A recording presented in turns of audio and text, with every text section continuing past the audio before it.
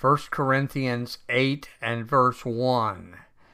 Now concerning things sacrificed to idols, we know that we all have knowledge. Knowledge makes arrogant, but love edifies. God is dog spelled backward. Now, why would that be important? For exactly the same reason that it is important to note that in English, Santa is Satan misspelled. Something I have seen in a dozen memes and read in an unbelievable number of comments in my Facebook feed.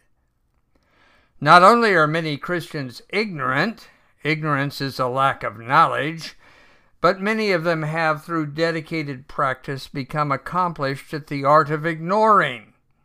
They concentrate on the silly and the insignificant while ignoring all that is important.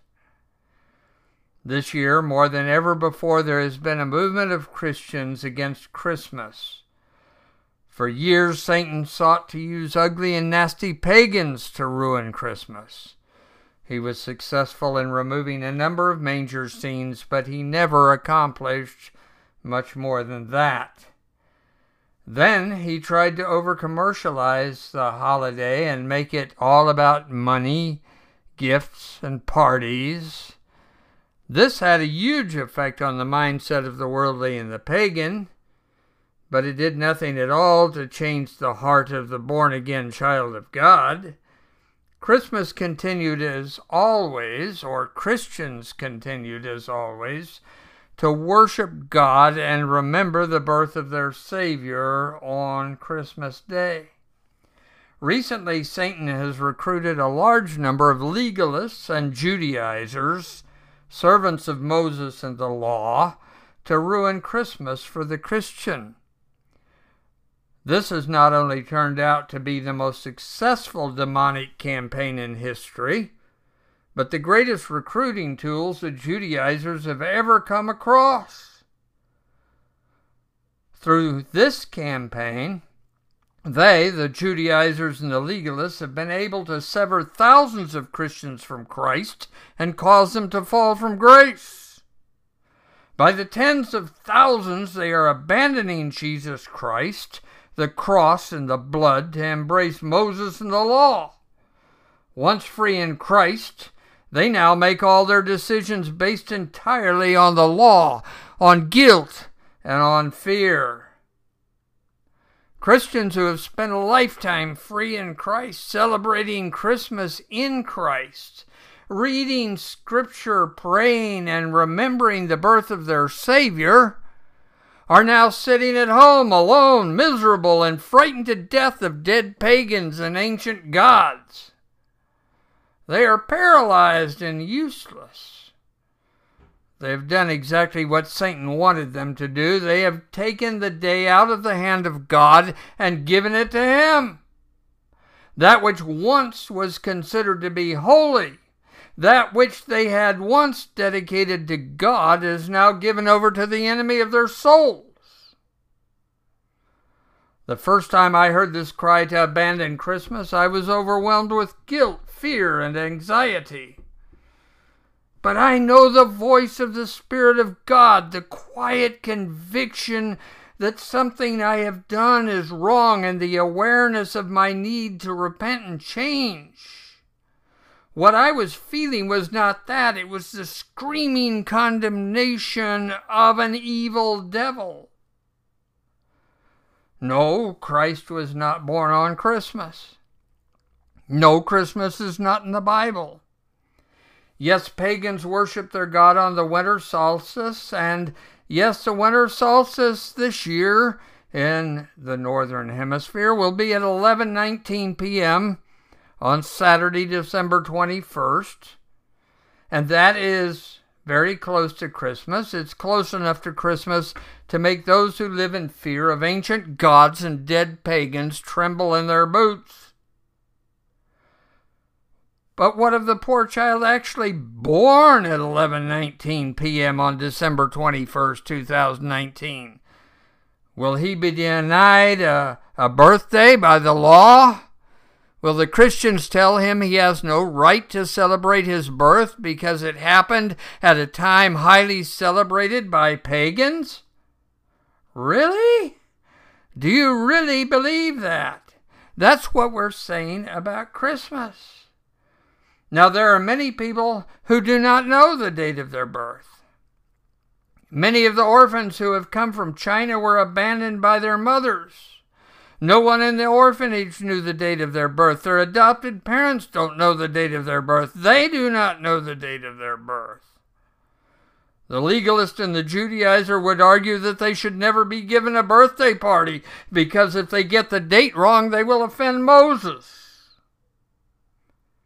However, in fact, most of these people have chosen a date for their birthday, and they are not at all afraid to attend the party given in their honor or to receive the gifts given them. I do believe that God receives the gifts and the worship afforded him on Christmas in like manner. Let us speak of grace, the new covenant, and scriptural principle. 1 Corinthians 8:1 says, "Now concerning things sacrificed to idols, we know that we all have knowledge. Knowledge makes arrogant, but love edifies." There is arrogance, superiority, assumed authority, and much bragging to be found in abundance among the Christmas haters.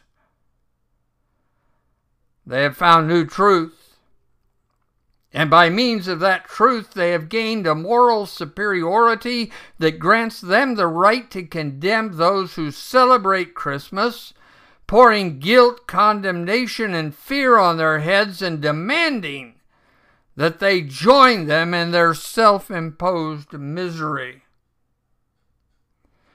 But two passages of Scripture speak to the freedom of the believer in this case. Romans 14 and 1 Corinthians chapter 8. Let's look at Romans 14 verse 2.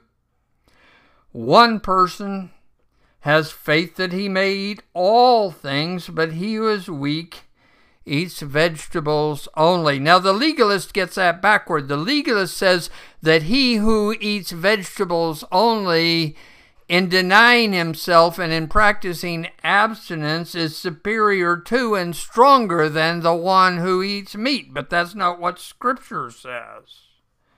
Scripture says that the one who has faith can eat anything. And the one who is weak must limit his diet. This is principle. This is New Testament scriptural principle, and you need to get it through your head before some legalist, some Judaizer ruins your life. All of the meat in Rome, and in Corinth for that fact, was sold through butcher shops attached to pagan temples.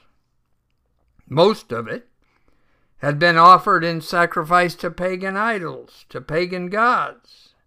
The weak in the faith, the baby Christian, could not eat it because to him the gods were still very real and the meat was tainted.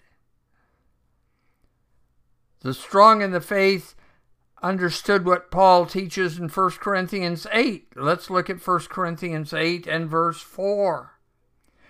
"Therefore, concerning the eating of things sacrificed to idols, we know that there is no such thing as an idol in the world, and that there is no God but one.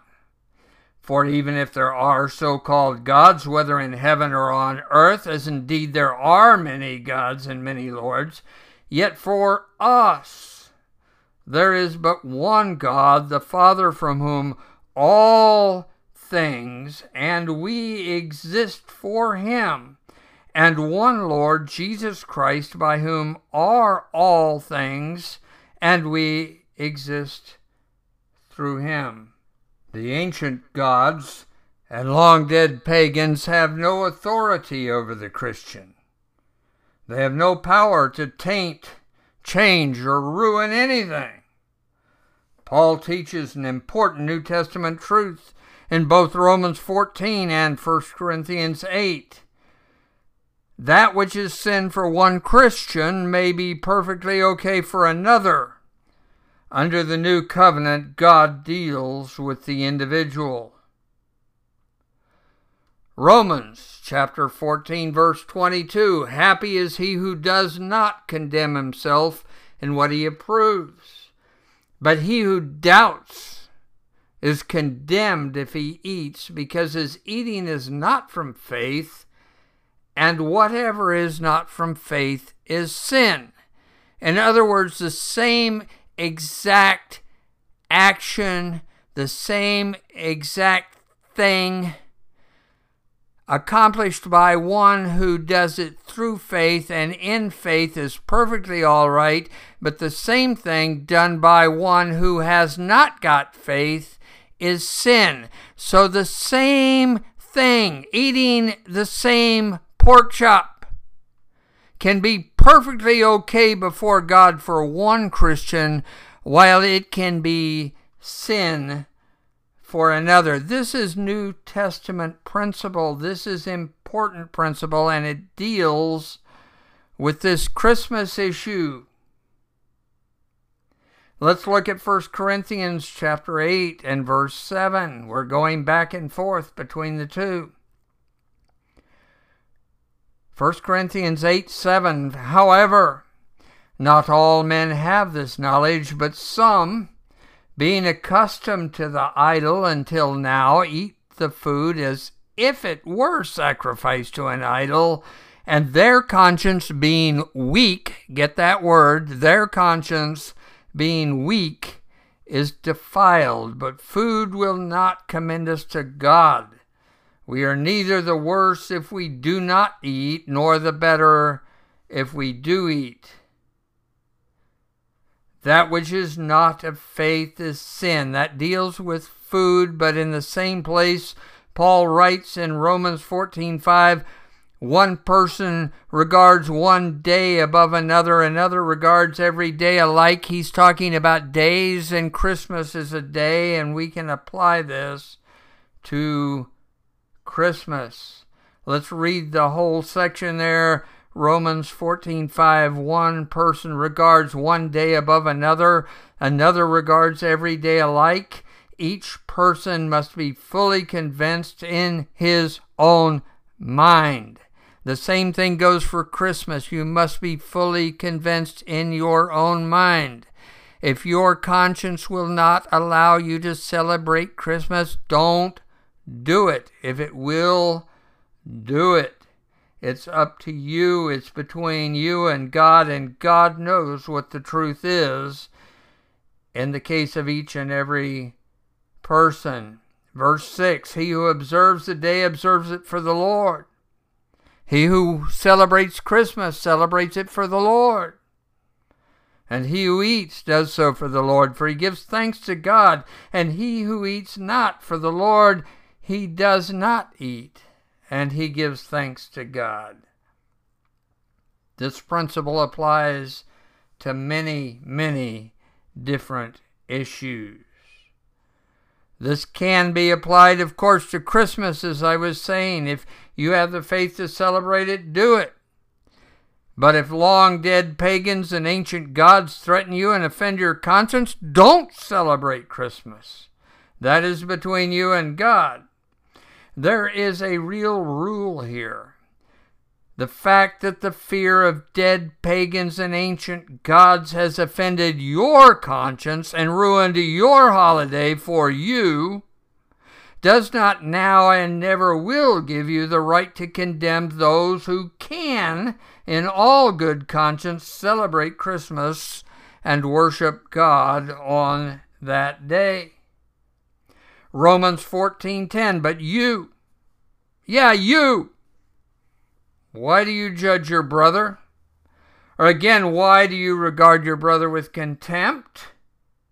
For we all stand before the judgment seat of God, for it is written, as I live, says the Lord, every knee shall bow to me, and every tongue shall give praise to God.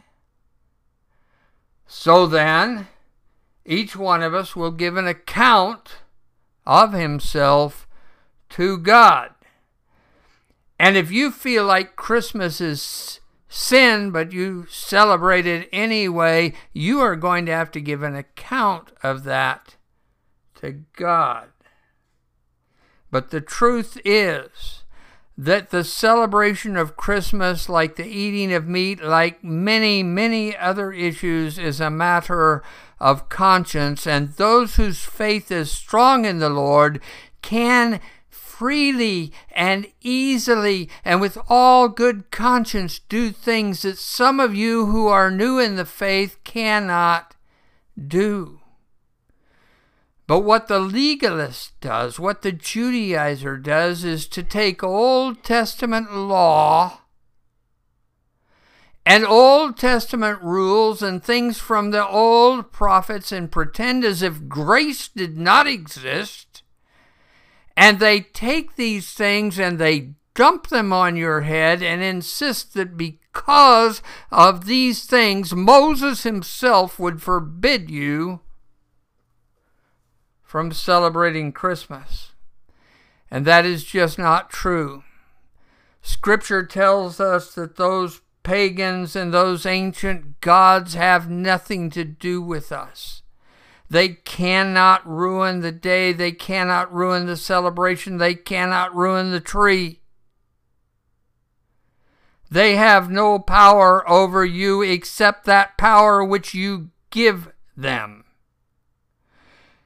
Christmas is yours to do with as you like. You may choose to give it to the devil if you like. That is your decision. You yourself, for yourself, can wholly dedicate the 25th of December to the devil. That's your choice. Or you can do like you've done all your life and worship God. Remember Jesus, read the Christmas story from the Bible, pray with your family, share a meal, share small gifts with each other, and glorify the God who created you. Think about that.